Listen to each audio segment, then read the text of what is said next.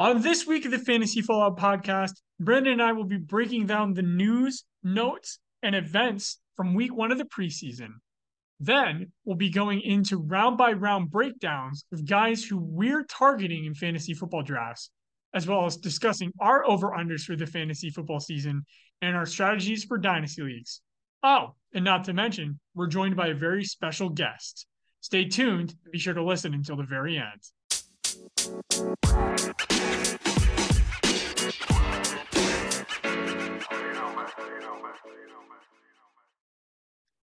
Welcome back to the Fantasy Fallout podcast. This is the third recording that we're doing on August 18th. We are bringing another wonderful episode to you today. Brandon, how are we feeling? Week one of the preseason's over. Time flies so fast, Jake. I'm already worried about the end of the NFL season. I'm always dreading the end of the NFL season. So very special episode for everyone who listens today. We are being joined by a very special friend of the podcast, Leo Hampel. He is the person that has made our new logo. He's also a member of our home Dynasty League. He's very experienced in fantasy football. I would dare to say he's almost as good as we are, Brandon. Maybe. I don't throw that title around so easily, though. I don't either, but super excited to have Leo. Yeah, I wouldn't go as far as to say that I'm as good as either of you two, but hey, I'm really excited to be here and be able to join you guys for this episode. Perfect. Jam-packed episode today. We got news. We have viewer questions, including some that came via the email. So very exciting about that. We got our over-unders. We have our dynasty strategies. And then we're going round by round, picking guys through the draft that we're looking forward to really getting in on our teams. And again, huge episode. So let's get right into it. Starting with the news. Quite a few pieces of news came out in the preseason. We're going to only really go over a couple of these. The obvious biggest one that came out this morning was that Deshaun Watson and his legal team did reach a settlement. We had said on the podcast we weren't really sure what was going to happen with this. I had thought he was going to get a year. I thought the NFL, they had appealed. I really thought it was going to get to that appeal process and that they were going to be able to rule on that. I know based on the reports that they were looking for at least a year in indefinite suspension. But instead, Deshaun gets 11 games and a $5 million fine. He has to go to therapy. It is mandated by the league. He has to get psychiatric assessments. And the funniest thing is that, and maybe this was planned, his first games back is in Houston against the Texans. I'm not drafting Deshaun Watson, both for moral reasons, just for the fact that he's playing 6 games and you can't count on that. I wouldn't draft him anyways, but Brandon, for the people who would consider drafting Deshaun based on this news, where do you think he's going to go? Yeah, so I think that he's probably only genuinely worth drafting in leagues where 2 things happen. 1, you have multiple IR spots, and 2, suspended players are eligible for IR slots. If you had a league with super deep benches, but if a guy's out for 11 weeks, there's almost no chance that an active fantasy manager is going to be able to keep them on the bench for 11 weeks. You know, the waiver wire fever is going to step in at some point and you're going to drop Deshaun Watson, and then that means it was a wasted draft pick. So I'd only really be looking to draft him in leagues with huge benches or leagues where you can put him on the IR. But if one of those 2 things are true, then I think he's like not a terrible pick in like the 13th round or so. If it was like a no IR situation, maybe like the 17th round.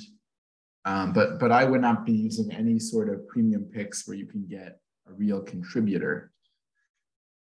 Yeah, That's an interesting point, Brandon, because I had a team last season that was pretty deep in the wide receiver category, tight end category, good enough backfield to get me to the postseason. But then I'm stuck with, who was it, Mitch Trubisky and Mac Jones as my number 1 and 2 quarterbacks in a league with a super flex. Now, in a league like that, drafting Deshaun Watson 13 could certainly make sense, just to if you think you're going to make that late season push and be in a playoff spot, as I would guess most people do when they're drafting.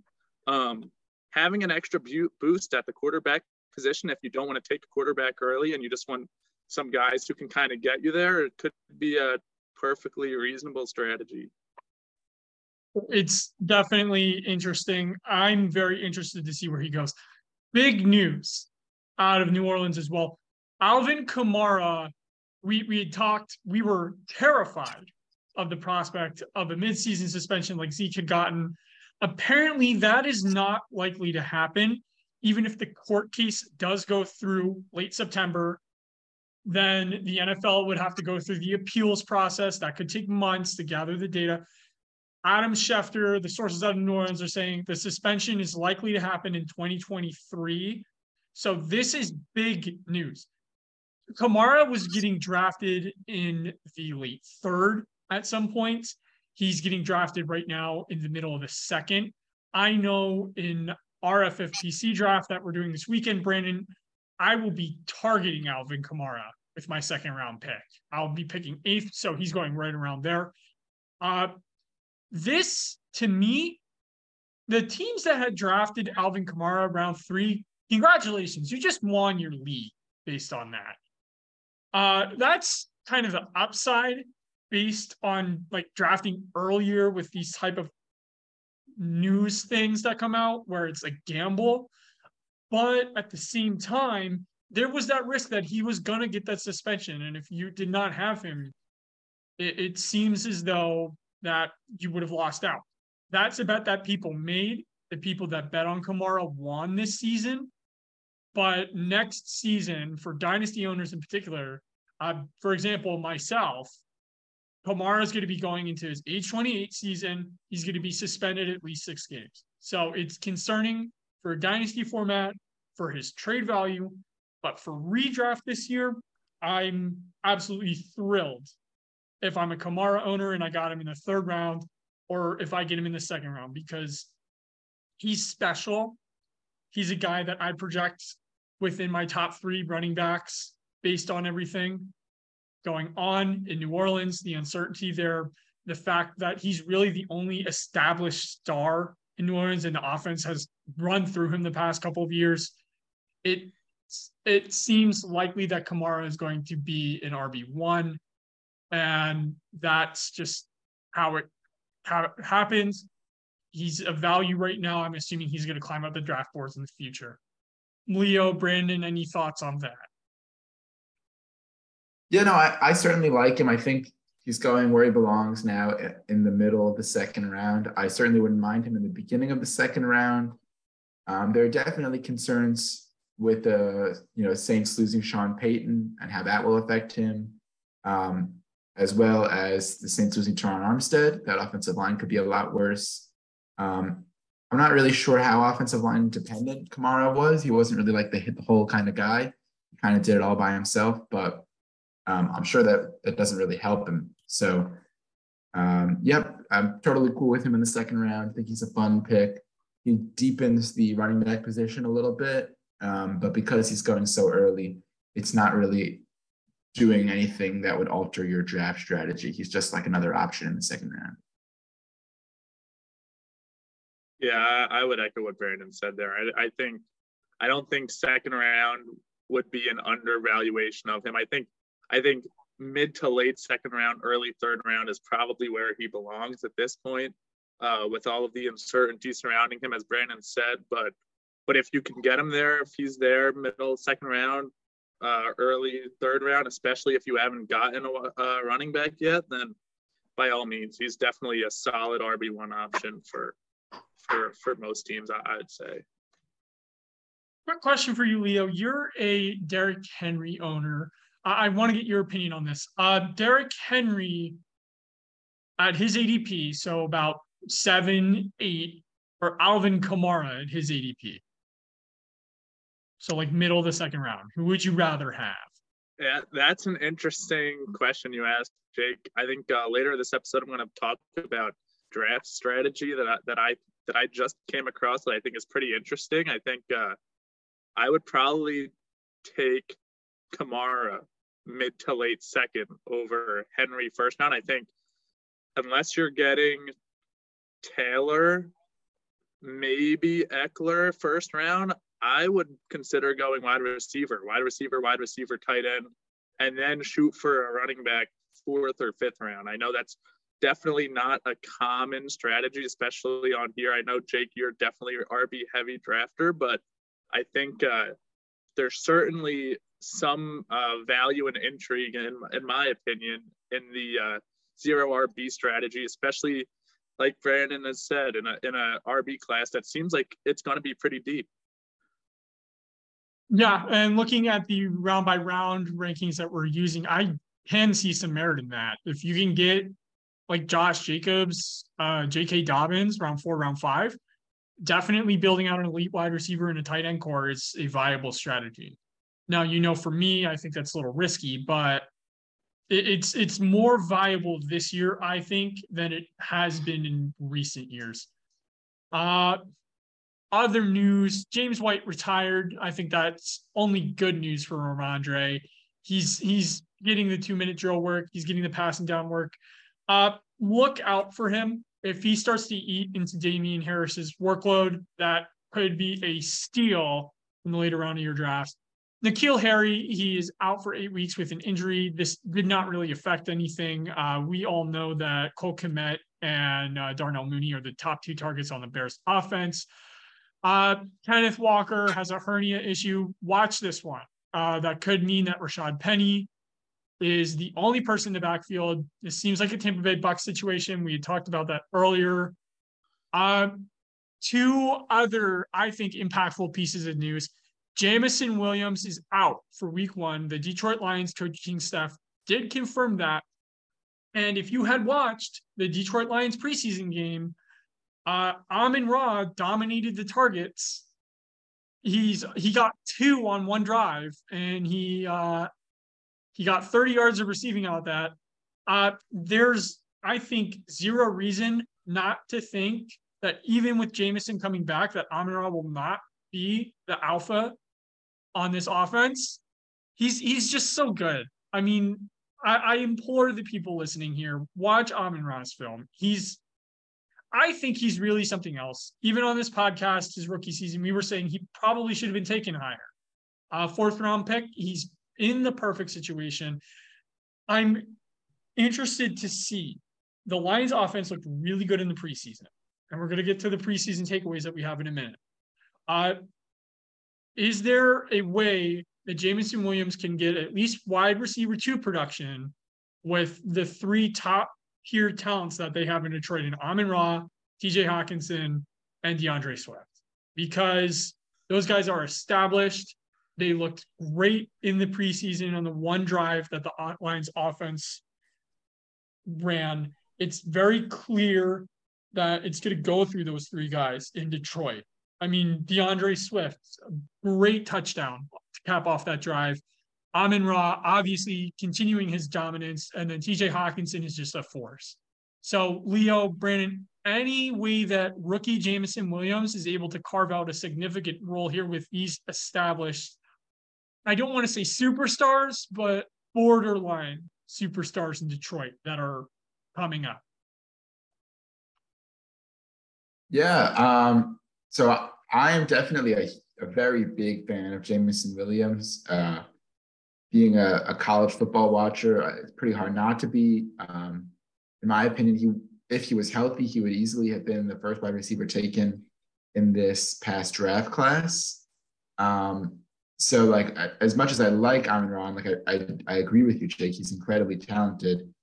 I think if Jameson Williams comes back, week 8-ish, and he's healthy, then he will become the most talented receiver on the field. And, Amon-Ra should still be more productive just because of his shorter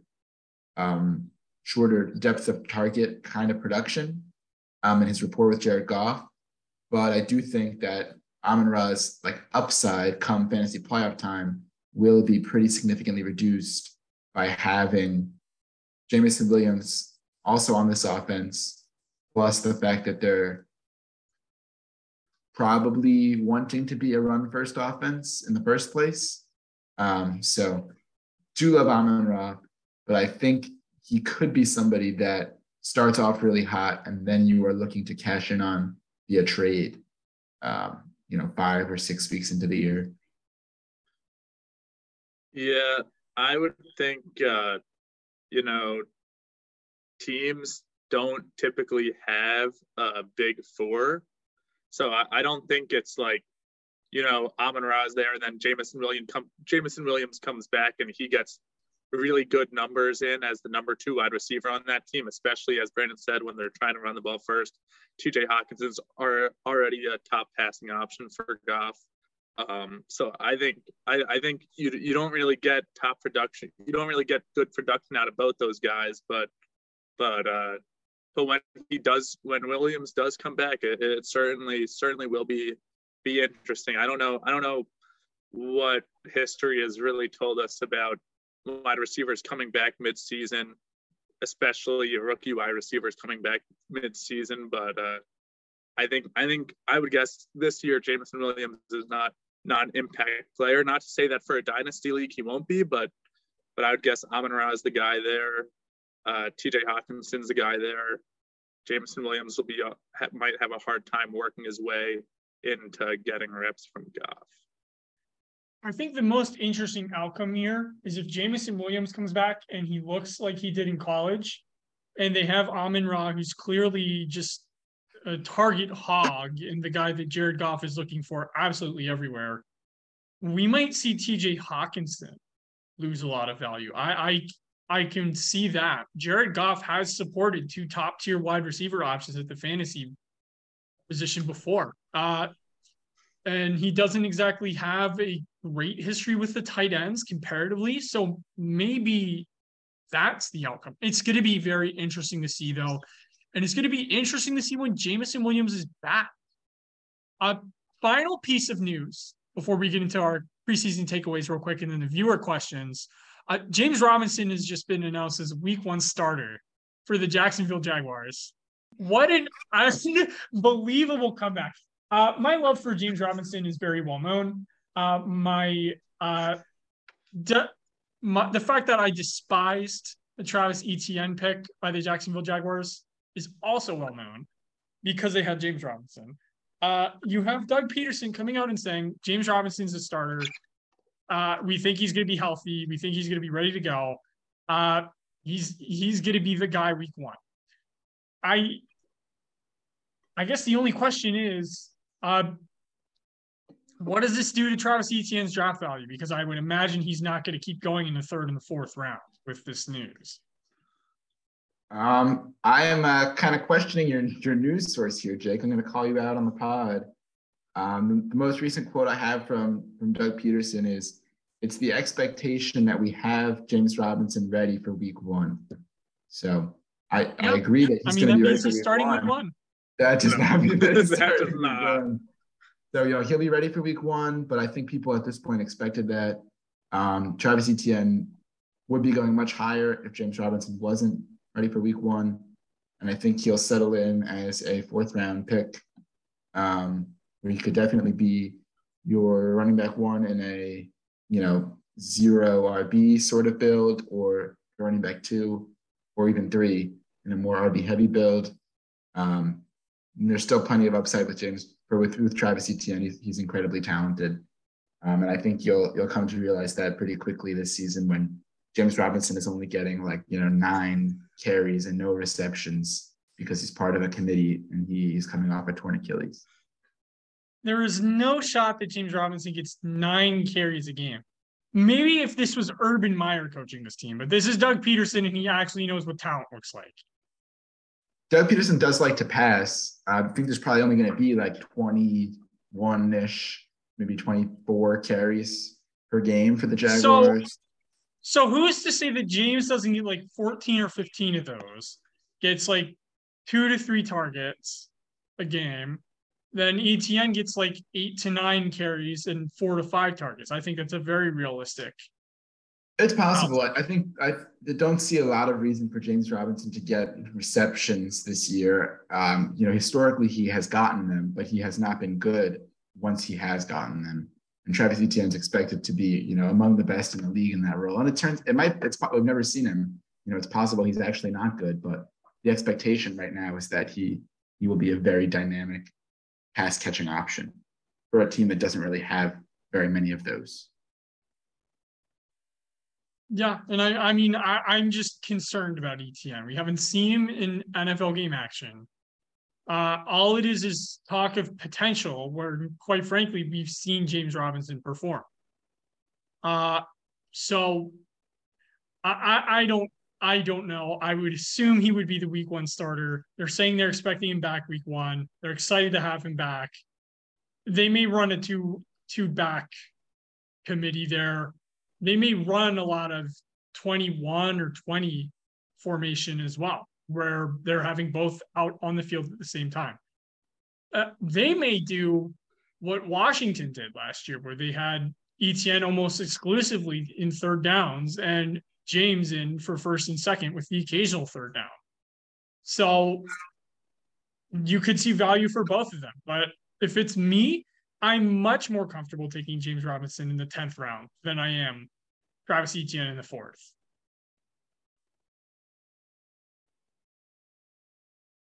I guess we'll see. We'll have to do. Maybe we'll add it to the bet list, Jake. We're gonna have to add that one. I'll take more week 1 carries for Travis Etienne than James Robinson. Absolutely, that is not going to happen. Doug has said James Robinson is a starter when he comes back. He said that they're expecting him back week 1. James is a starter. We'll add that one to the list. All right, preseason takeaways. Leo, what is your biggest preseason takeaway here before we get into our viewer questions? Biggest preseason takeaway is that Drew Lock should probably be more careful in public places and might have just lost his job as starting quarterback to Geno Smith. That might be my biggest preseason takeaway. How could you be so dumb?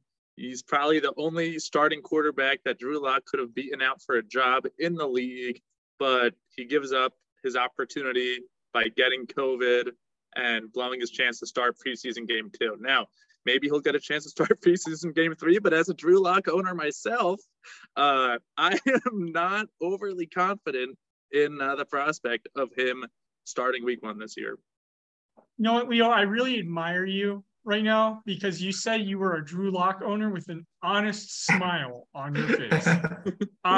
We actually have a viewer question about QB battles in the NFL right now. One that actually came in as we were recording this podcast. Real quick before we get to those, though, my preseason takeaway is the Eagles look really, really, really good. And despite CBS and the graders saying Jordan Davis looked terrible, he took on 3 offensive linemen at a time every single play. And it was a revelation to watch. I'm so excited for the Philadelphia Eagles now. The offense looked fantastic, by the way. So Jalen Hurts actually hung in the pocket. He was able to make all the tough throws. It's very exciting, and it's a very exciting time to be a Philadelphia Eagles fan. We might actually see some success. Brandon, what is your preseason takeaway here? Let's see. The Eagles are certainly doing very well, but I will say that the Giants looked pretty solid in their first preseason game as well. I've talked a lot about Daniel Jones on past episodes of the pod, but I do like what I saw from him. And I guess now is as good a time as any to announce to the world here that Jake and I are going to see Daniel Jones in person on Sunday night. $5 tickets to get into MetLife to see Daniel Jones. No idea why people aren't coughing up more money to see him. But I'm looking forward to continuing the hype train in person on Sunday. Yeah, I'm really excited to see Joe Burrow and Joe Mixon. No interest. No interest. I really hope they start because I don't know that I'm going to be able to handle 4 quarters of Daniel Jones experience. You're not getting 4 quarters out of Daniel Jones. But also, does Joe Burrow going to start? Didn't he just have a surgery on a appendix? Yeah, he had his appendix removed, but I'm pretty sure he's completely fine to start. There's no reason why he wouldn't be able to. No Maybe if recovery they're time being for cautious, something like that? they'll take him out after a drive. Wow. I don't know. I wouldn't know. I never had Yeah, appendicitis. I don't think appendicitis is a very serious surgery. He's already back at practice. He's doing everything that he was doing before. He's lighter, so he might get more rushing yards. That could happen. All right. That's a great take. Yeah, I mean, always looking at the bright side here on the Fantasy Fallout podcast. Viewer requests. So we have 3 questions from Walter from Texas. He is a personal friend of mine. So first question, what rookies are we looking forward to seeing this year? So we'll each name one rookie. We'll talk a little bit about them. I'll go first.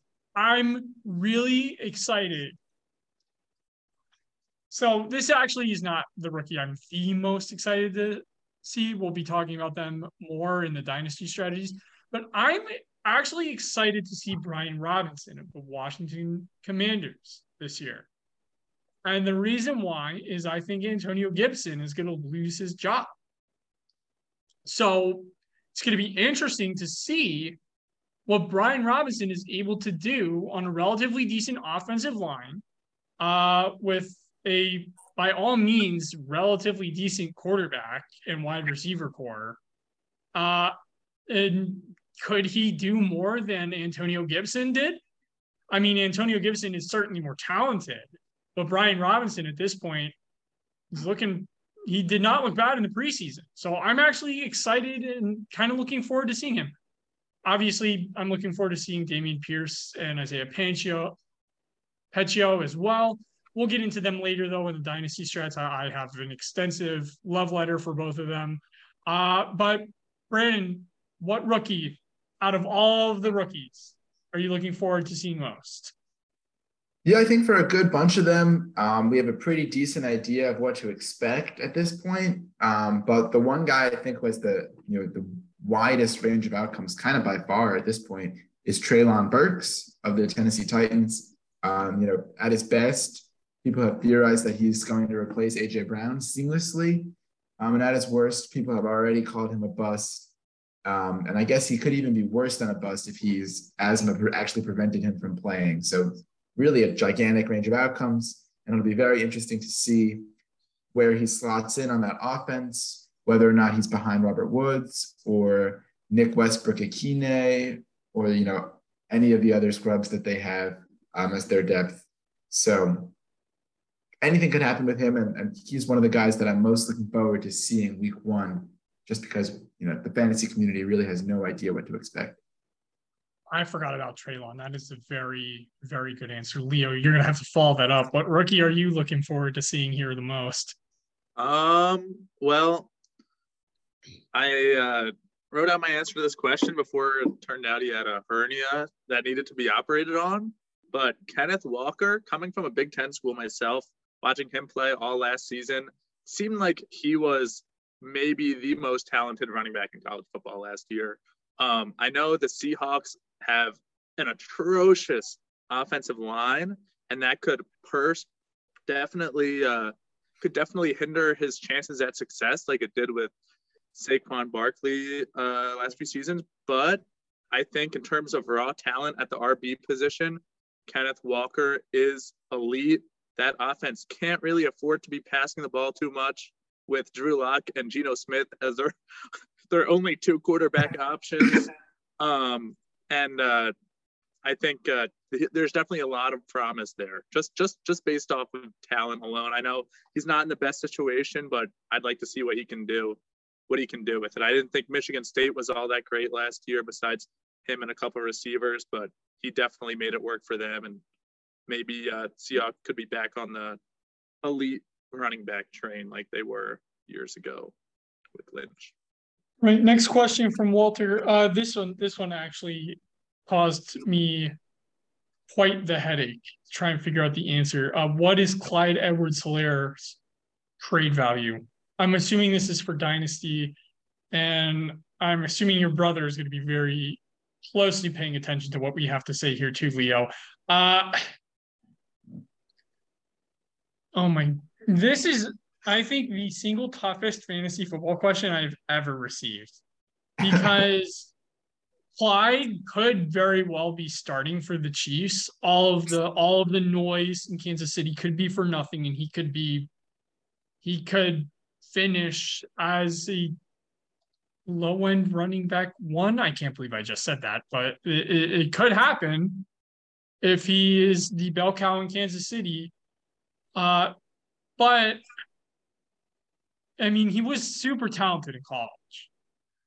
But at the same time, he does not look very good in the NFL. And Isaiah Pacheco, who looked like a slower, less athletic version of Derrick Henry in college, suddenly looks like a mixture of Derrick Henry and LaShawn McCoy in the NFL, and may take his job before week one even starts. If Clyde Edwards-Helaire is the starter week one, my advice to Dynasty owners is you need to trade him as quickly as possible, because I do not think that is going to last the whole season. I think you can get a later round Dynasty pick or a flyer on a younger guy who maybe has not seen a ton of opportunities but has decent potential. Would you say, I wouldn't even say Nico Collins, because Nico Collins is poised for a breakout here in Houston in year two, and he looked pretty decent as a rookie. This is tough to me. I don't know exactly how to assess Clyde Edwards-Helaire right now. I would say at best, you're going to be able to get an extremely low second round pick for Clyde, based solely off the potential that he's the starter for the Kansas City Chiefs. Do you think that there's any sort of other trade value here? Brandon, Leo, anybody want to step in here? Because I cannot give a good answer for this. Yeah, no, it's definitely a tricky one. He certainly has a wide range of outcomes. I agree with you on the ceiling, on the floor. When I was thinking about picks and players that I would consider trading, or what I think is fair for Clyde Edwards-Helaire, I came up with something like the 15th or 16th pick in a rookie draft. And I was also thinking Christian Watson is somebody who I'd think about trading for Clyde Edwards-Helaire. Like a high variance young receiver. Obviously, running back is more, exclusive. It's harder to find ones that have an actual chance of starting. So something like that, I think, is a fair trade for Clyde at this point. I actually think Nico Collins is pretty good there too. I mean, he definitely could be really good, but he hasn't really shown that much so far. So yeah, something like that, an upside flyer at receiver without much of a track record, or like a early to mid second round rookie pick, because the upside is still there. And I think, as excited as I am about Pacheco, there's probably a better than 50% chance that Helaire leads the team in rush yards the first week. And that offensive line's pretty good now. So it'll be hard for him to be bad enough to lose that job.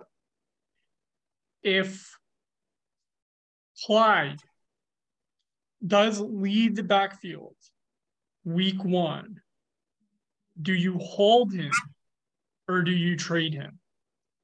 I mean, if somebody is willing to give you like a top 5 or 6 rookie pick for him, at this point, I'm not a super big fan of the talent. So I would trade him and reshuffle the deck for next year. But if he's, getting 18 carries and a few catches from Pat Mahomes, and the best you can do is a late first, if I had any chance at contending, I'd probably just ride that out, because Pacheco is an undrafted player. So yeah, I'd agree with Brandon there.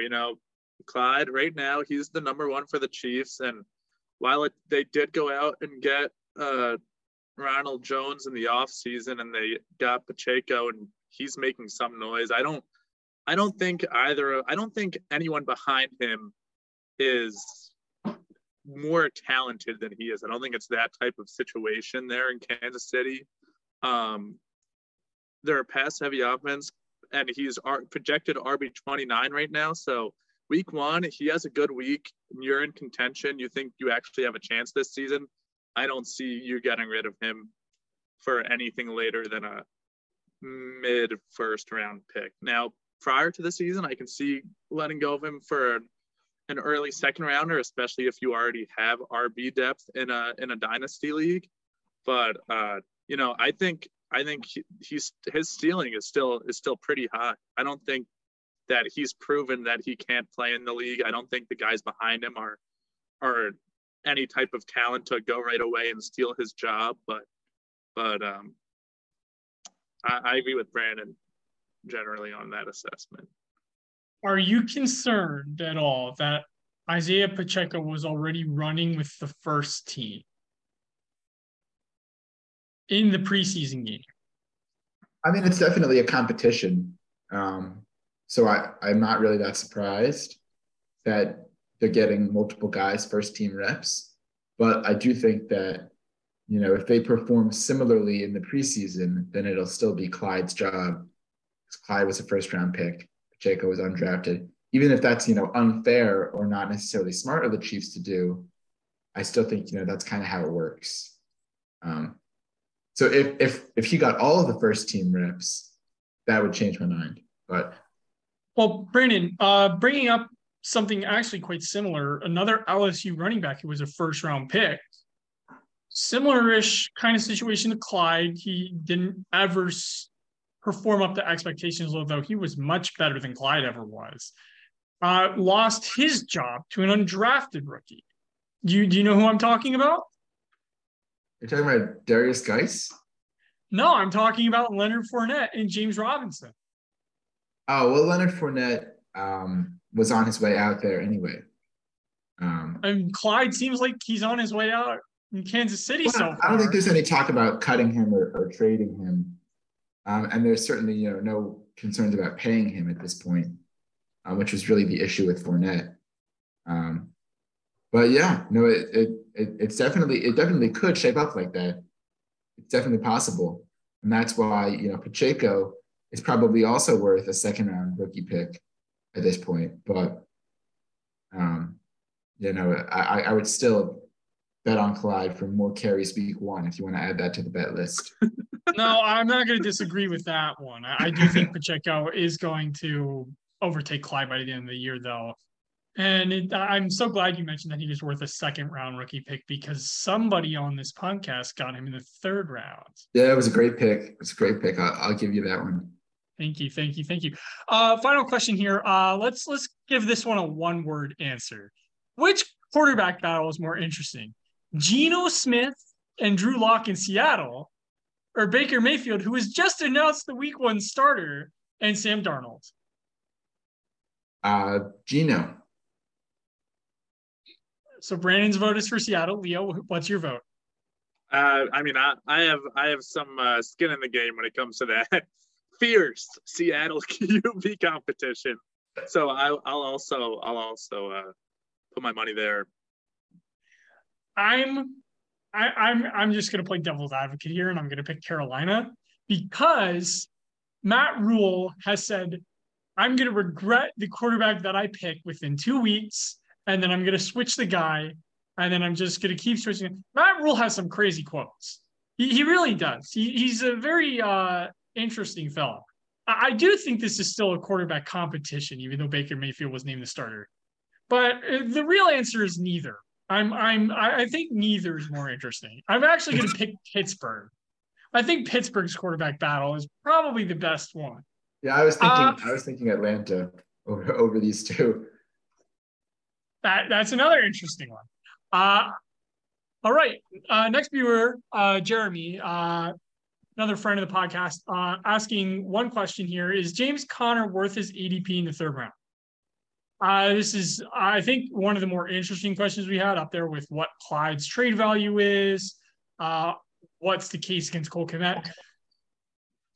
James Conner, I think, in order to see whether or not he's worth his ADP, you have to look at the players going around James Conner. You got Leonard Fournette, Mike Evans, Keenan Allen, Zeke, A.J. Brown, Patrick Mahomes, David Montgomery, Kyle Pitts, Justin Herbert, and T. Higgins. Of those guys, how many would you take James Conner over?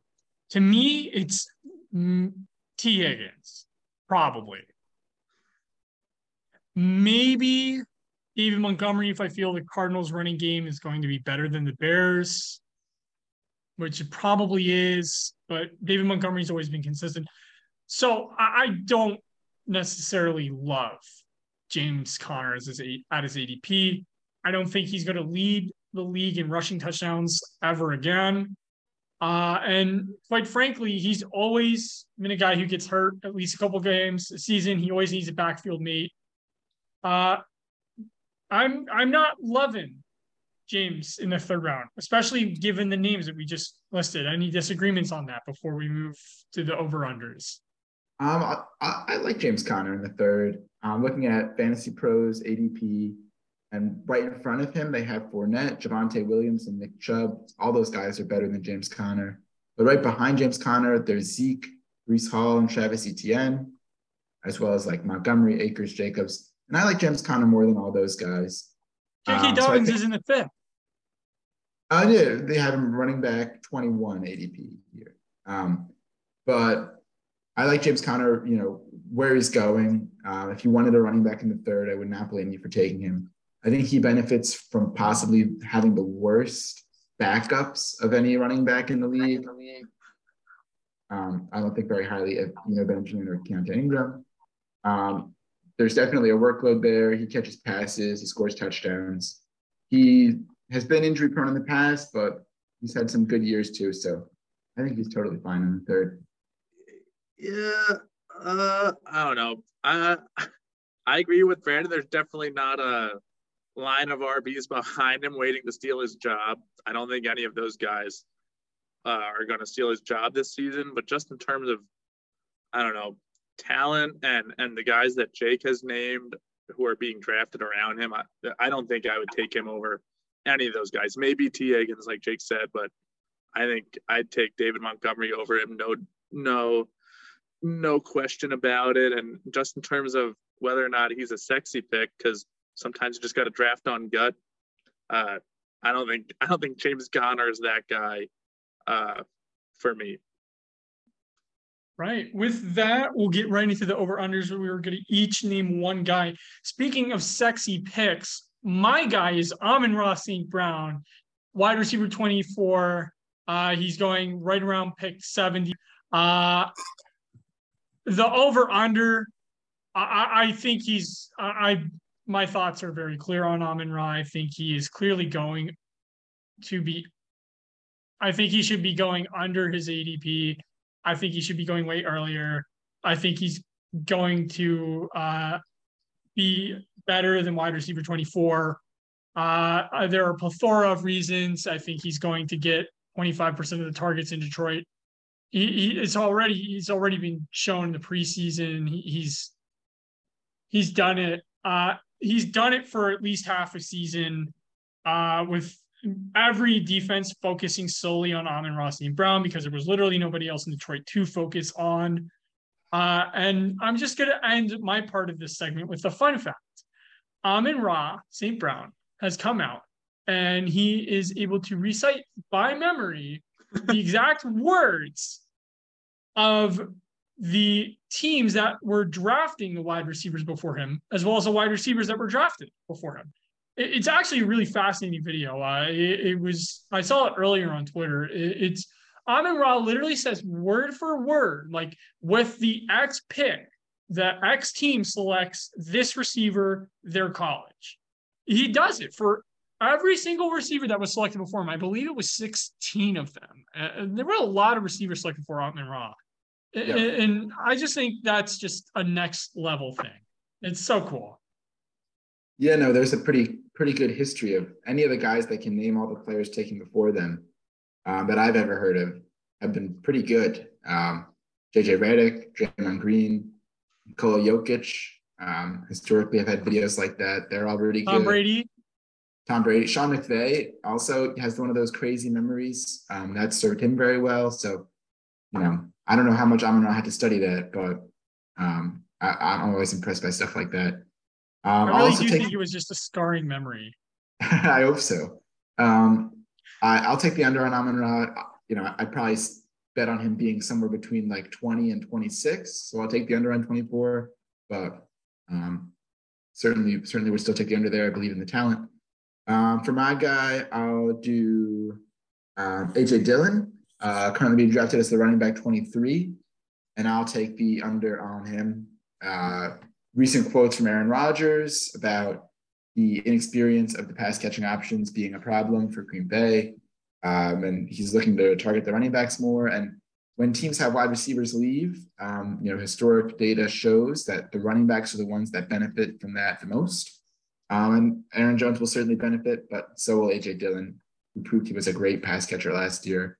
So I think with his receptions and his likely goal line usage, he will probably be an RB23 or higher as long as he stays healthy. And he's never been hurt in the NFL. That's a tough one for me.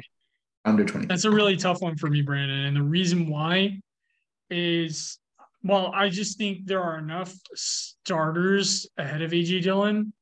AJ Dillon, I think I have as my first or second running back. I actually have AJ Dillon.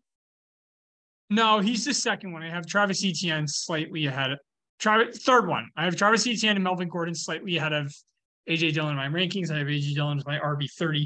That being said, I would not be surprised if he hit this under, because I do think Green Bay's offense is going to be so radically different from what we've seen before. I think they're going to be running maybe over 50% of the time.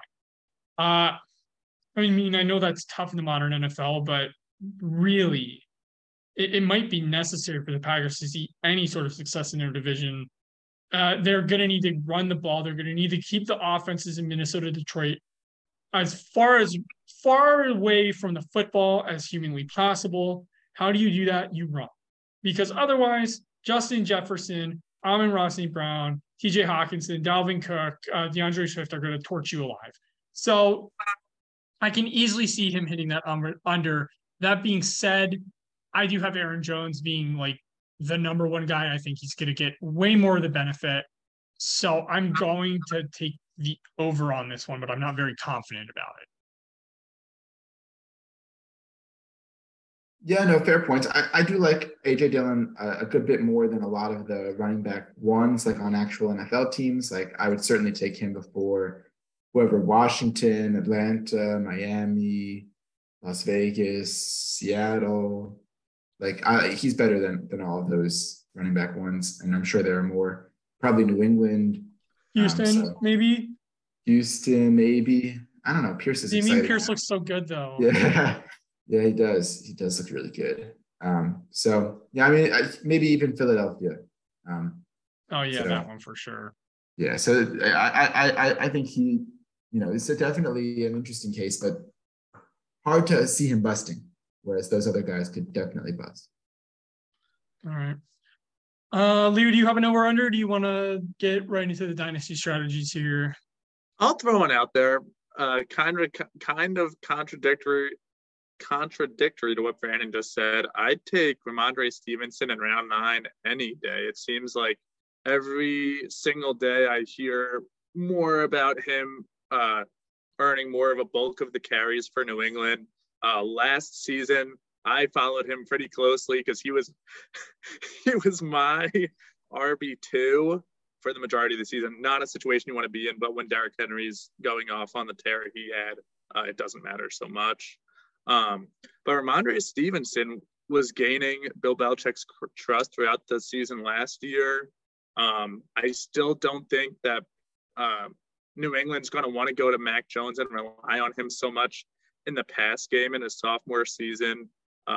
And just eye test, he looked like a beast. He was pounding the holes, very hard to take down. Round 9 to get a starting running back for a team where it seems like he's pretty much won the job. I like Ramondre there. I'm a huge Belichick fan. Everybody knows this. He's the greatest coach ever. I would be absolutely thrilled if all he did was have Matt Patricia be his offensive coordinator and then just run only 3 passing plays per game, anyways. Uh, I'm Matt Patricia is not going to be the offensive coordinator. By the way, he is. But like everybody knows, Bill Belichick's the guy that's actually doing it. He's really just doing Matt Patricia a favor and giving him a job. Uh, I love New England's running offense this year. I love both Damian Harris and Ramondre Stevenson. I will take the under on that, and very easily so. Leo, interesting question. Over under on the number of games where the Patriots throw the ball less than 10 times.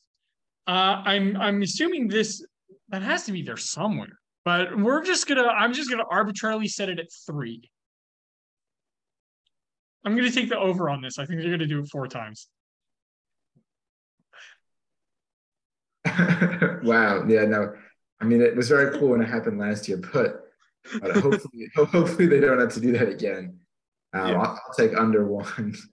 Yeah, I would agree with that, especially and I guess I'm giving away a lot about my fantasy team here, but hopefully that does not happen for my sake. Mac Jones needs to get some passing touchdowns this season. I would say it won't happen unless it's. I never said Mac Jones wouldn't be running.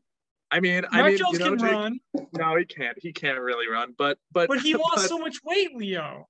But I will say though, it could be over 1, depending on how bad the winter is up there in New England. They could be reluctant to pass with Mac Jones coming from a school like Alabama. I don't remember how he performed last year in the really frigid, cold, snowy games, but it certainly could happen. But hopefully for my sake, it doesn't. Hopefully for my sake, he gets over 10 passes in every game of the season. Mac Jones lost his baby fat. He looks like a track star now. I can dare to dream. I can dare to dream that the Patriots will not throw the ball ever, and the ultimate euphoria that is the Bill Belichick running offense will finally come to full fruition.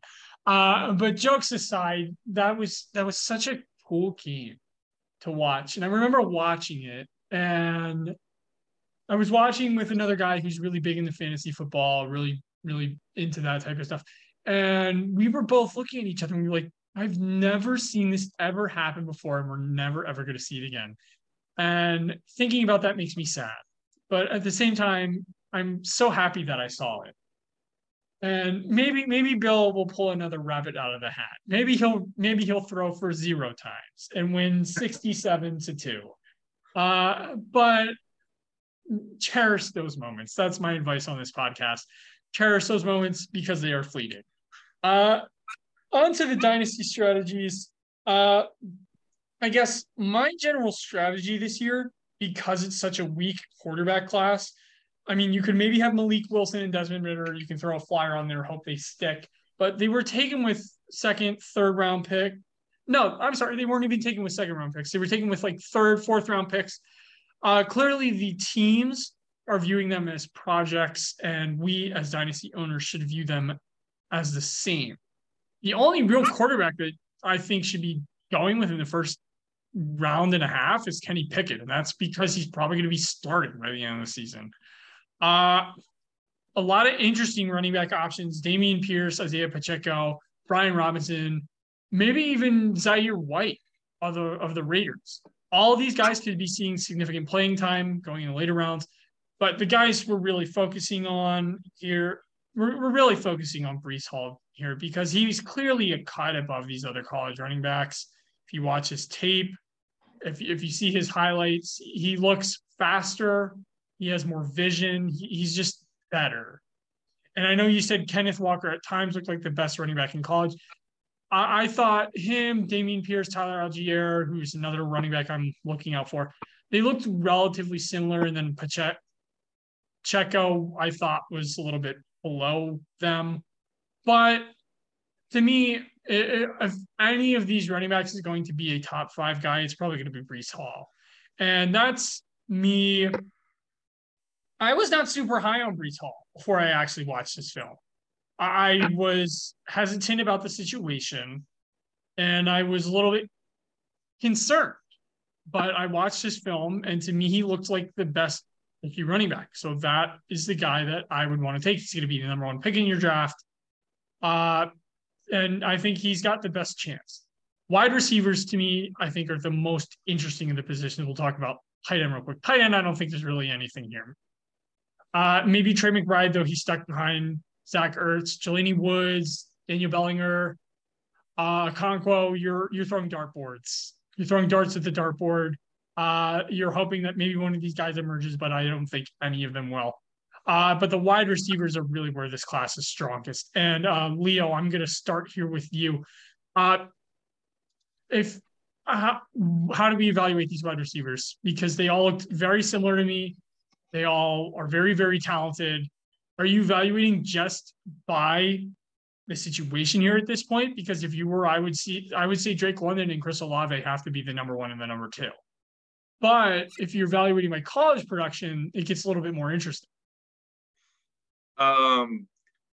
Well, Jake, I think you have to evaluate off of situation first and foremost here. But back to your comment about running backs, college tape, Pacheco, the Rutgers running game was non-existent as far as I'm concerned last year. I didn't see him. I think you might have misheard me. I said Pacheco was the worst looking one. You said, yeah, I know, but I don't know. You said like a step below, and I think to say he's no, just by a step below. I mean a step below. Like his college tape did not look good. You mean a tier below? A tier. You want me to use the word tier? I'll use the word tier. I would prefer. To me, it sounded like you were saying. Yes, he looked like a tier below in college. He looked like a tier below in college. He looked like a plodding, slower Derrick Henry. Okay, so then he looks good in the pros so far. Yeah, so looking at the wide receivers, I think you have to look at situation here. To me, Garrett Wilson could be top 3 most skilled wide receivers coming into the league, but on the Jets, he's not the guy I would choose with any of the top 3 wide receiver slots. I think Drake London's a really good candidate, especially with Calvin Ridley out for the entire season. Sky Moore, another one who I think has a lot of potential there with Tyreek Hill not being around. I know Juju's there, but it seems like that number 1 and 2 slot is kind of up for grabs. Olave was a beast in college. Another guy, but isn't Michael Thomas is back, right? He's back week 1. Isn't that what they're saying? He's back, but he's also been out 2 years. Right. And he's going towards age 30 very quickly. Yeah, but I mean, I don't know. Wide receivers can be good at 30, I think. But yeah, no, I'm saying Drake London's probably the top guy at wide receiver here. Sky Moore would probably be maybe number 2 for me on my board. And I also really like I don't like Pickens. Doesn't seem like a great guy, but I would take Pickens too over Wilson, who I see at ahead of a bunch of them, just based purely off situation. I think that's what you have to base it off of with a wide receiver class like this that's so skilled. Any of these guys in the right situation could succeed, except maybe Christian Watson. Apparently he can't succeed in any situation, but Aaron Rodgers will come around.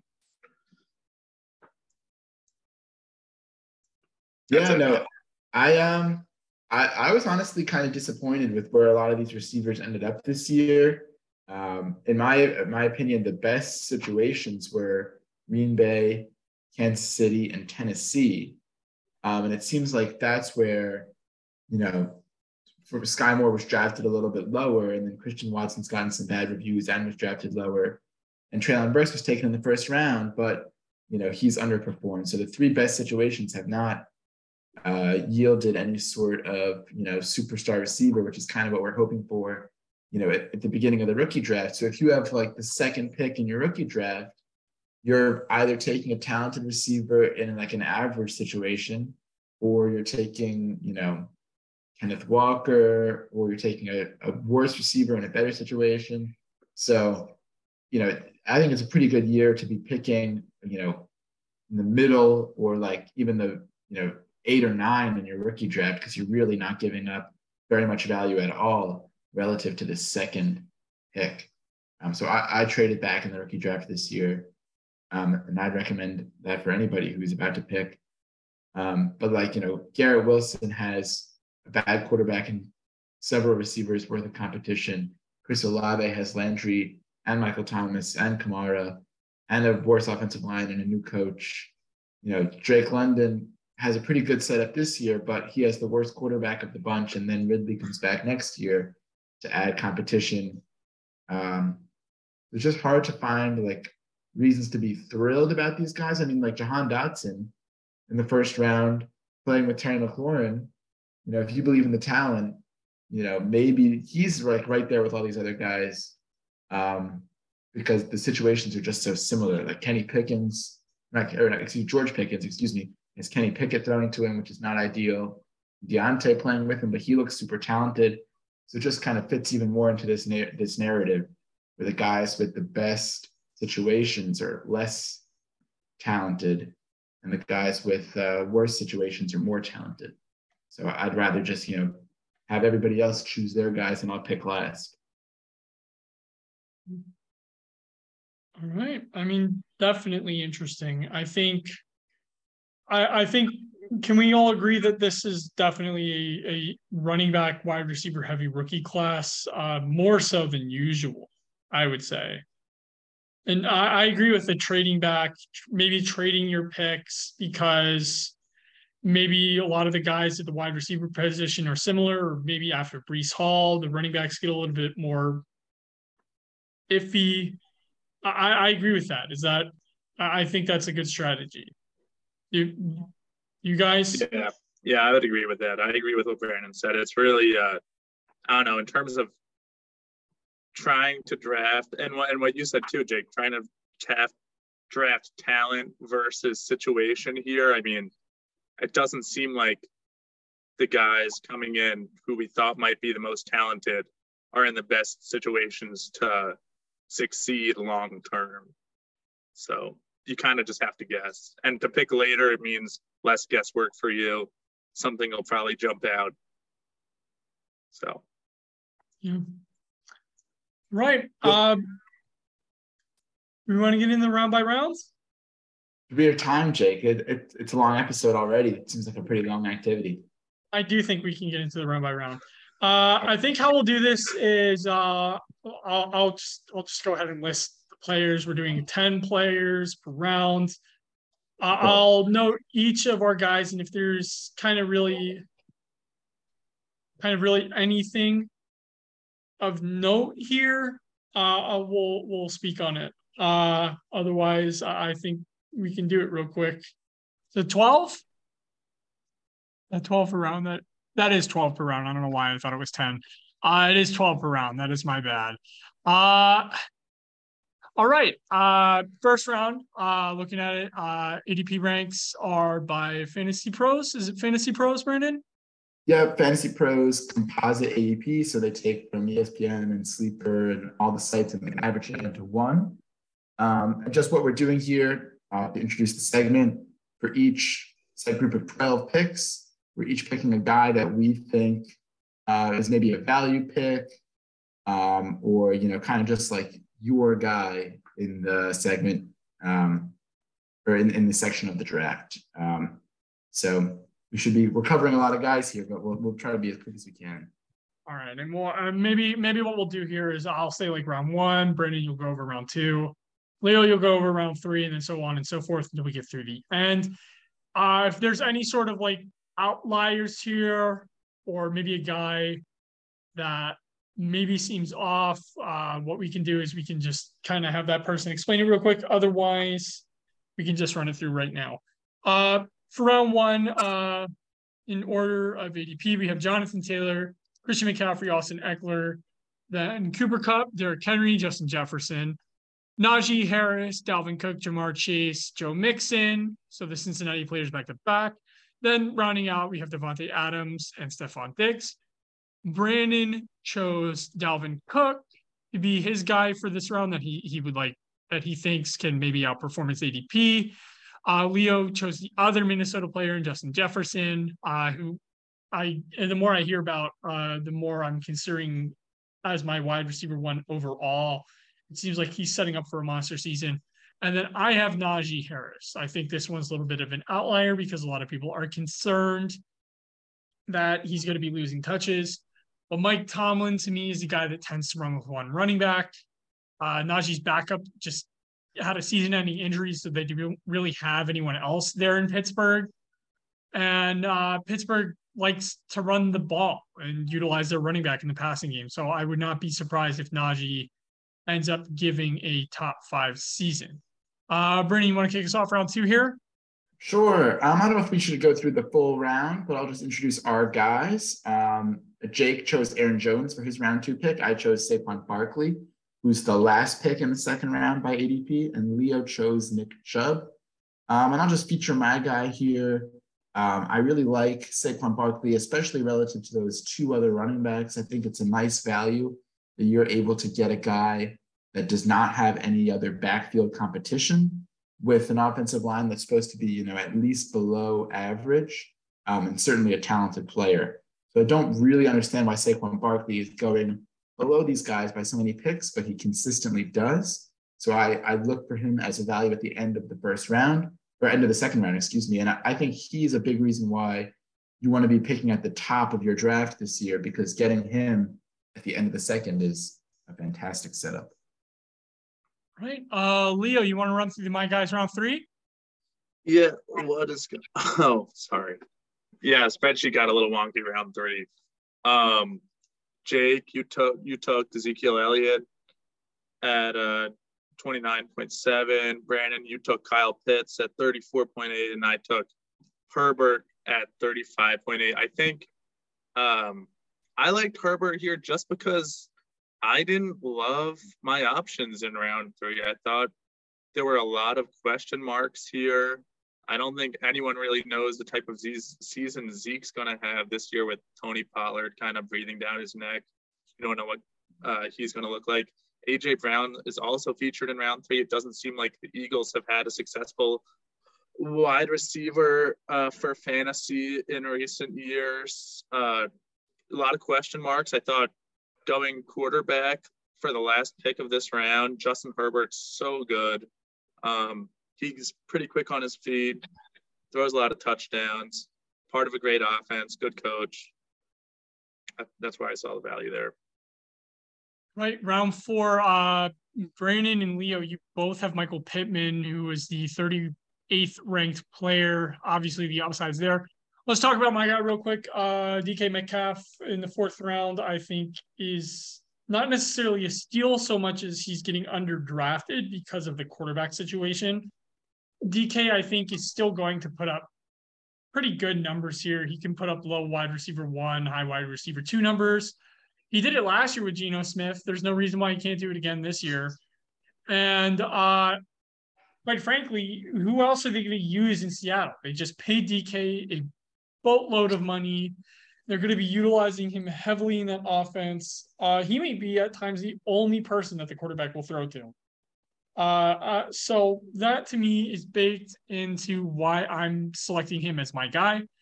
I think even with his situation, he still is going to perform. Maybe he's not going to be like a top 5 option, but he's definitely going to be a wide receiver that can help you win. Yep, definitely dependable volume with both Pittman and Metcalf in the 4th round. If you start running back heavy. In the 5th round, Leo and I both selected J.K. Dobbins, and Jake selected Courtland Sutton, who was absolutely somebody I was considering for this pick as well. So I'm all on board here. J.K. Dobbins is the lead running back in the offense that I expect to run the ball the most in the NFL this year, and his primary competition, Gus Edwards, is hurt. and JK is the confirmed starter actually week 1. So hard to see how that doesn't work out in the 5th round. Still really confused by his ADP for such an ultra talented young player. And Cortland Sutton I love too. Looks like he's shaping up to be the wide receiver 1 in Denver, taking a lead over Jerry Jeudy in the hype train this week. I feel like that was a slight, Brendan. Slight against not only me, but James Robinson as well. Brendan, Leo, you want to kick us off with round 6? Yeah, I'll go to round 6. Jake, you took Amon-Ra as expected, but I was very close to also taking Amon-Ra with this round. I don't know that he'll fall all the way down to round 6. He's going about round 4 now in most drafts. Yeah, people are on the train. Right. People have caught up on Amon-Ra, including myself. And then Brandon and we took Jalen Hurts. I think just purely as a quarterback who runs the ball a lot, and apparently now can throw the deep ball. And a team that had very few rushing touchdowns by its running back last year. I think Jalen Hurts could be RB, definitely QB top 3 quarterback in the league this year. Round 6 is not too early to be looking at him. Round 7, Leo, you decided to take Hunter Renfrow. He's been a guy that we've been relatively contentious on. We're not sure if he's even going to be the second option in the Raiders offense. Finished, I believe, as a wide receiver 11 last year. That also factored in that he was primarily the only target at times. Brandon took Tony Pollard at the end of the 7th round. Definitely interesting situation there between him and Zeke. Can Tony Pollard get more than around 10 touches a game? We'll see. But if history's anything, probably not. And then Dallas Goedert is my guy in round 7. I'm really excited about the Philadelphia Eagles offense as a whole. I'm excited about Jalen Hurts' potential as a passer, especially after this first preseason game where he showed the ability to hang in the pocket, make the tough throws. And he actually, on his touchdown, hit Dallas Goedert, who ran over several people to get to the end zone. He really is a beast of a man. I think Philadelphia is going to primarily be funneling their passing offense through 3 guys. I think Dallas is one of them. They also love to just have the tight ends on the field. They love the 2 tight end sets up in Philadelphia based on that offensive philosophy that Doug Peterson has been running, that Frank Reich, and now Nick Sirianni and his staff are running. I think Dallas Goedert, he's not going to put up like 1,000 yards and like 12 touchdowns like some of these other tight ends might, but he's going to be a value because I think he's going to see a lot of targets in the offense. And Philadelphia is going to be good this year. They're just flat out good. And I think that you want good players on good teams, and Dallas Goedert is that. With that, Brendan, I'll let you take it off to round 8. Sure. Round 8 is definitely my favorite round of the draft this year. It's picks 85 to 96 in a 12-team league, and just a ton of guys that I'm interested in here. Aaron Rodgers, Juju Smith-Schuster, Elijah Moore, Tyler Lockett, Chase Edmonds, Rashad Bateman, Brandon Ayuk, all feel like super high upside players with very significant value. Jake chose Devonta Smith. I'm a little less confident in that Eagles passing attack than Jake, so he wouldn't be my pick there, but obviously talented. I chose Rashad Bateman. Jake doesn't like that Baltimore passing attack as much as I do, so makes sense there. But I love that he's really the only guy in that passing attack at the wide receiver position. And Leo chose Dawson Knox, who is certainly a touchdown machine and has the best quarterback of the bunch. But we'll see if he's able to get the volume necessary to repeat last season's success, which was undeniable. Leo, go ahead, round 9. Round 9. Maybe Jake's favorite round of the draft, considering this is where James Robinson's projected to go. And he took James Robinson here. Brandon took Christian Kirk, which I liked a lot.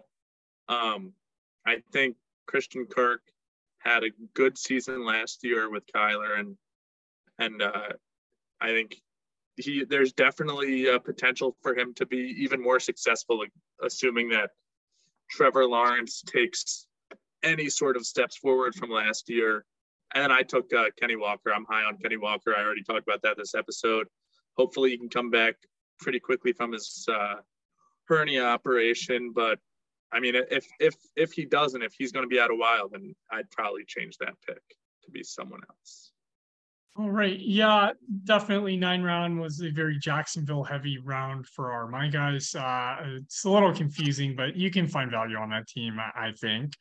Round 10, Leo and I both chose Alan Lazard as our guy to target in this round. Really, someone has to catch passes from Aaron Rodgers, right? I think Robert Tonyan is going to get a decent amount of volume when he comes back.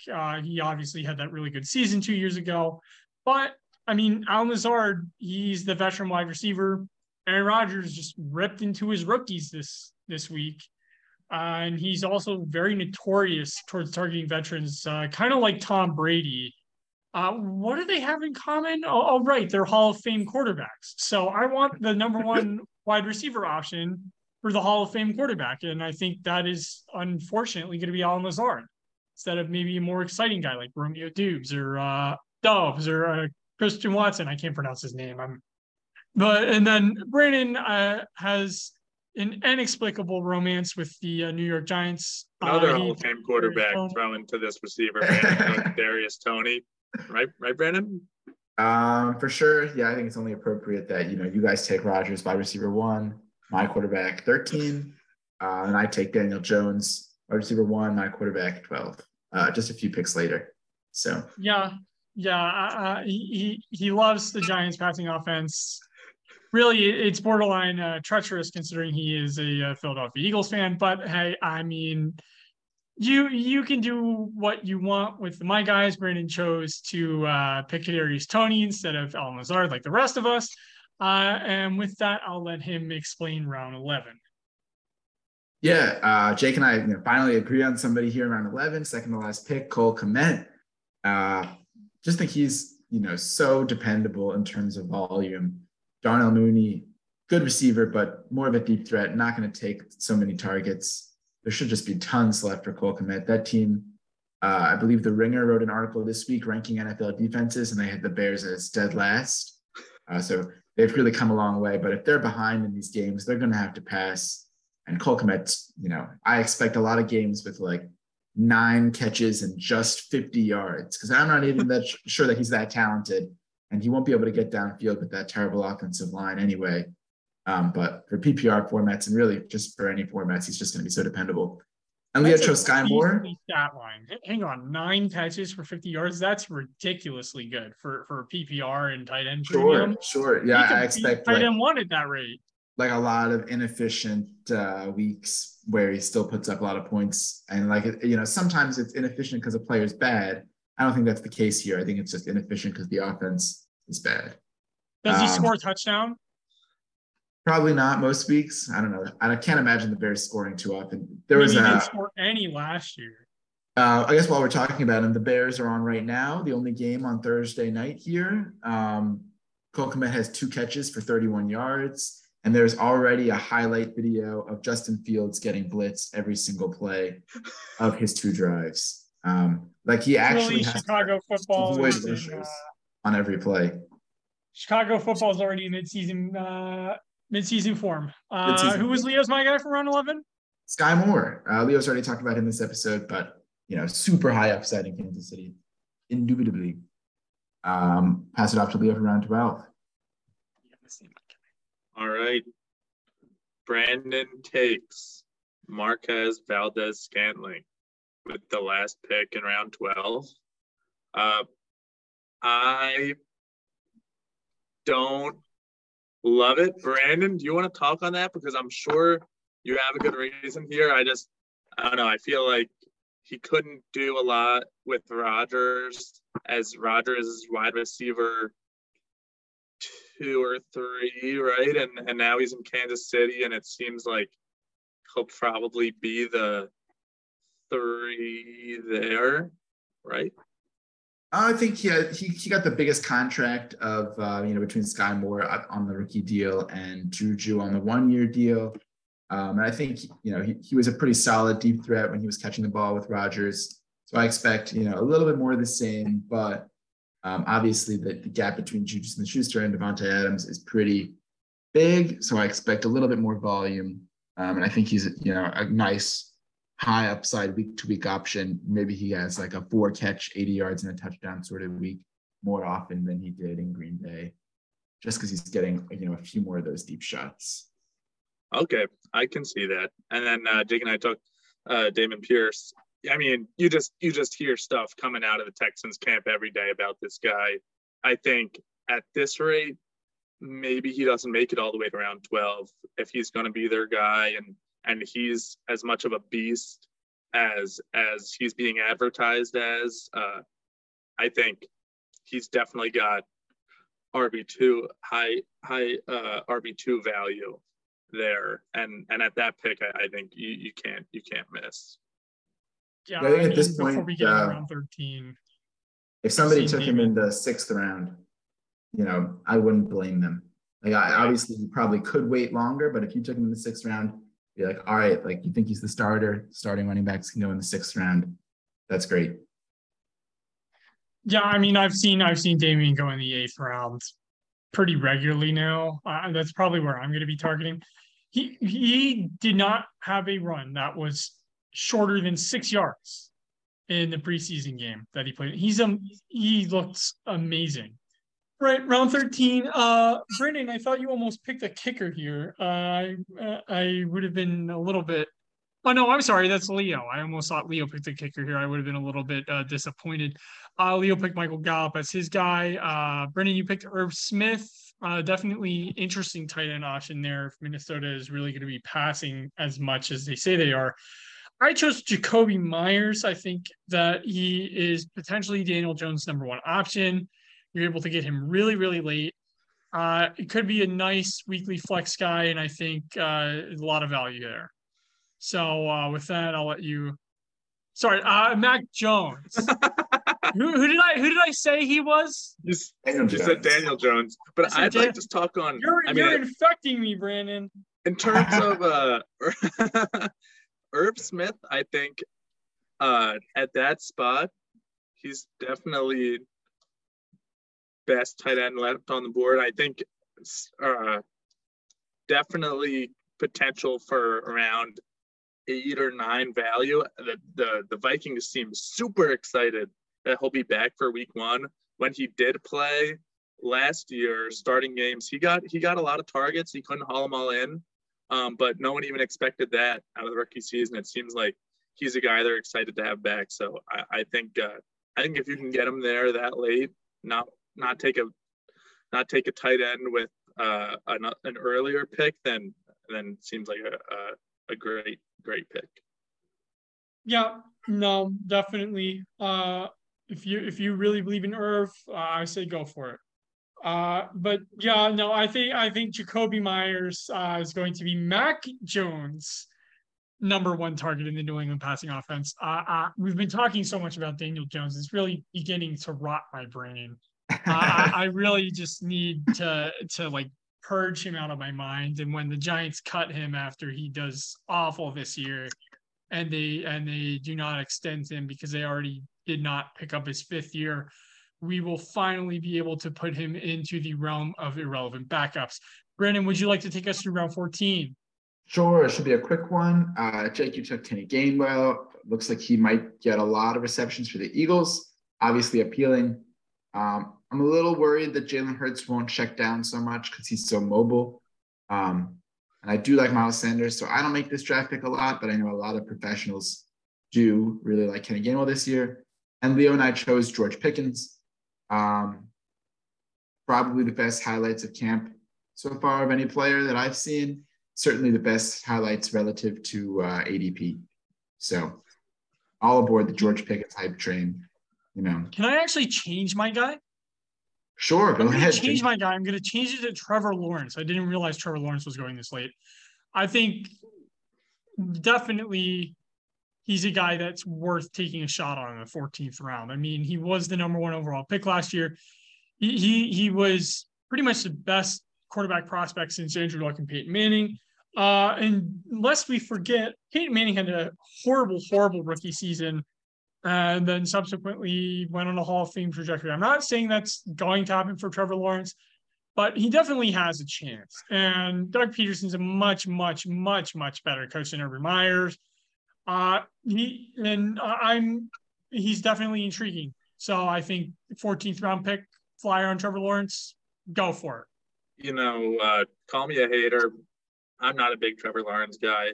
I think he has a better chance under Doug Peterson, but I don't think he will take the strides that you might think. I also think with guys like Matt Ryan and Mac Jones projected to go after him, I think they're definitely, I think we can all agree they're safer picks, but I think they also will bring in more bang for your buck.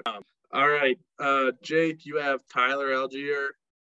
Brandon, you have Rondale Moore, which, if it wasn't for me already taking 2 or 3 of the same guys you took in this little exercise we've done here, I probably would have gone that way too. Rondale Moore is a stud.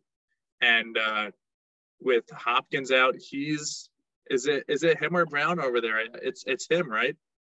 And yeah.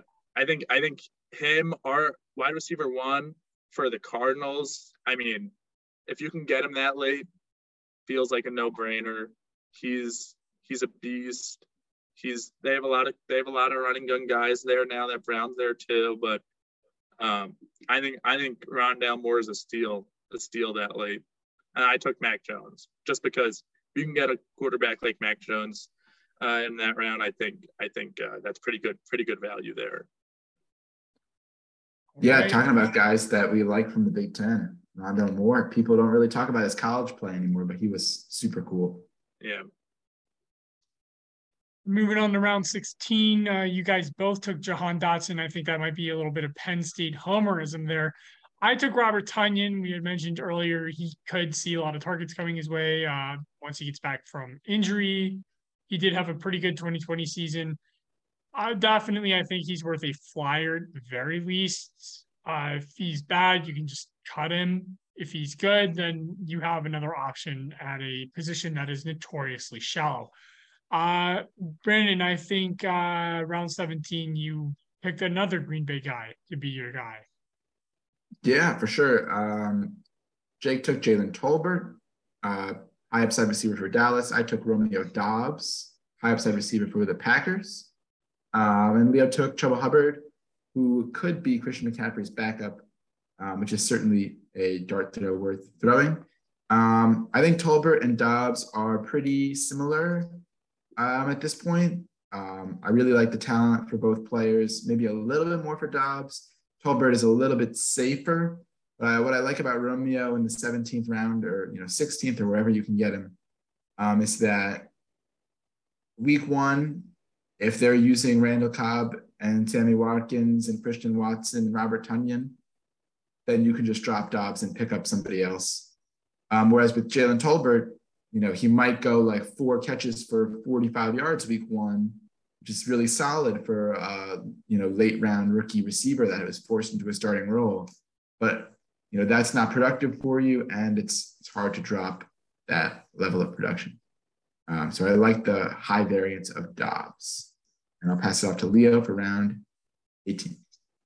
And yeah, just to comment on the Hubbard pick there, I think it just comes from a not trusting McCaffrey to stay healthy this year, kind of getting ahead of the curve, taking him off the waiver wire before he's available, taking him late round draft. Hubbard could end up being a viable RB2 option if McCaffrey goes down, which I don't think is that unlikely based off his track record. 18. I did the same thing you did. Yeah, I took Younghoe Koo, kicker for the Atlanta Falcons. He's a fun pick. What can I say? a lot of fun fantasy football team names can come along with drafting Younghoe Koo in that round. Definitely someone else in your league could take him 19 or early 19, early 20. So, there's no one else that's jumping off of the page at you. Younghoe could be worth a look. Jake, you took Donta Foreman, who could also be Carolina's backup running back, and I think that definitely could play there. And Brandon, you took Austin Hooper, who is definitely not sexy, but he could be the guy there in Tennessee, right? I mean, who else they got for their tight end? Yeah, no other tight ends worth rostering there, or even worth considering, and not a lot of wide receivers worth considering either. So definite upside for Hooper. He's the guy Tannehill trusts among his cast of bad options there. Right. Final 2 rounds. Still no Daniel Jones sighting. I have a strange feeling that we're not going to see him here within the top 20 rounds of a fantasy football draft. Brandon, if we had an undrafted, my guys, I'm sure, but we don't. So, and I don't see Daniel Jones. So maybe you may need to reassess where you have him ranked here. All seriousness, round 19, I chose KJ Osborne. Adam Thielen is kind of getting to his mid-30s. He could end up being relegated more towards like a goal line type work where KJ is potentially the number 2 or transitions into the number 2 by the end of the season. Had a pretty good sophomore season. He definitely has a chance to grow into the wide receiver 2 opposite Justin Jefferson. I will be more than happy to burn a 19th round pick on that. Brandon, you chose Alec Pierce, Indianapolis. I definitely think he's interesting as a rookie, definitely could emerge. And then Leo, you chose Odell Beckham, who does not have a team. Who do you think he plays for this year?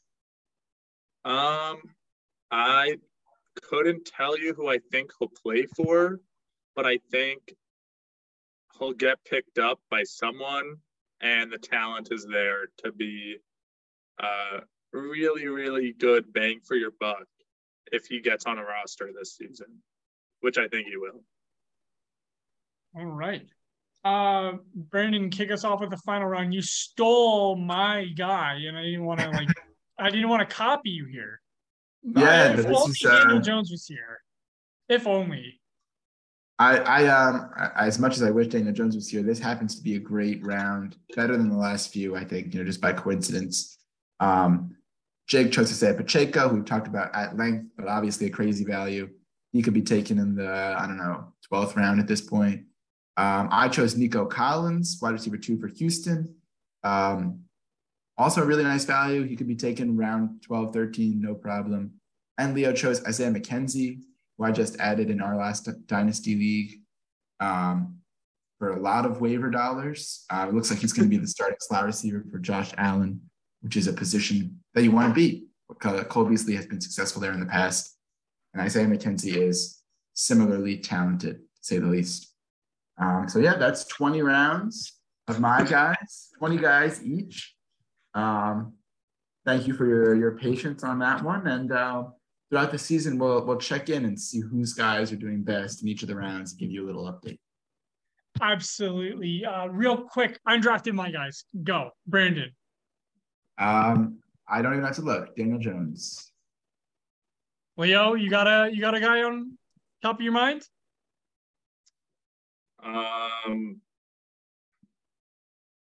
IDP. Trayvon Diggs. Very nice. I will go. I don't think he was here. Kyle Rudolph. Tight end for the Tampa Bay Buccaneers. At least until Gronk comes back. Then I'm going to pick Gronk. All right, everybody. Thank you so much for listening. Leo, thank you so much for joining us. It was an absolute pleasure. Any final words? Thanks for having me on, guys. I had a lot of fun. Had a lot of fun with you too. Definitely would shout out Brandon and Jake. Definitely would recommend coming onto the pod, given the opportunity again. Oh, that's sweet. Yeah, no, it's fun to have guests. It's a little corny, but it's very fun to do the podcast. I really enjoy it. And with that, peace out. Peace out.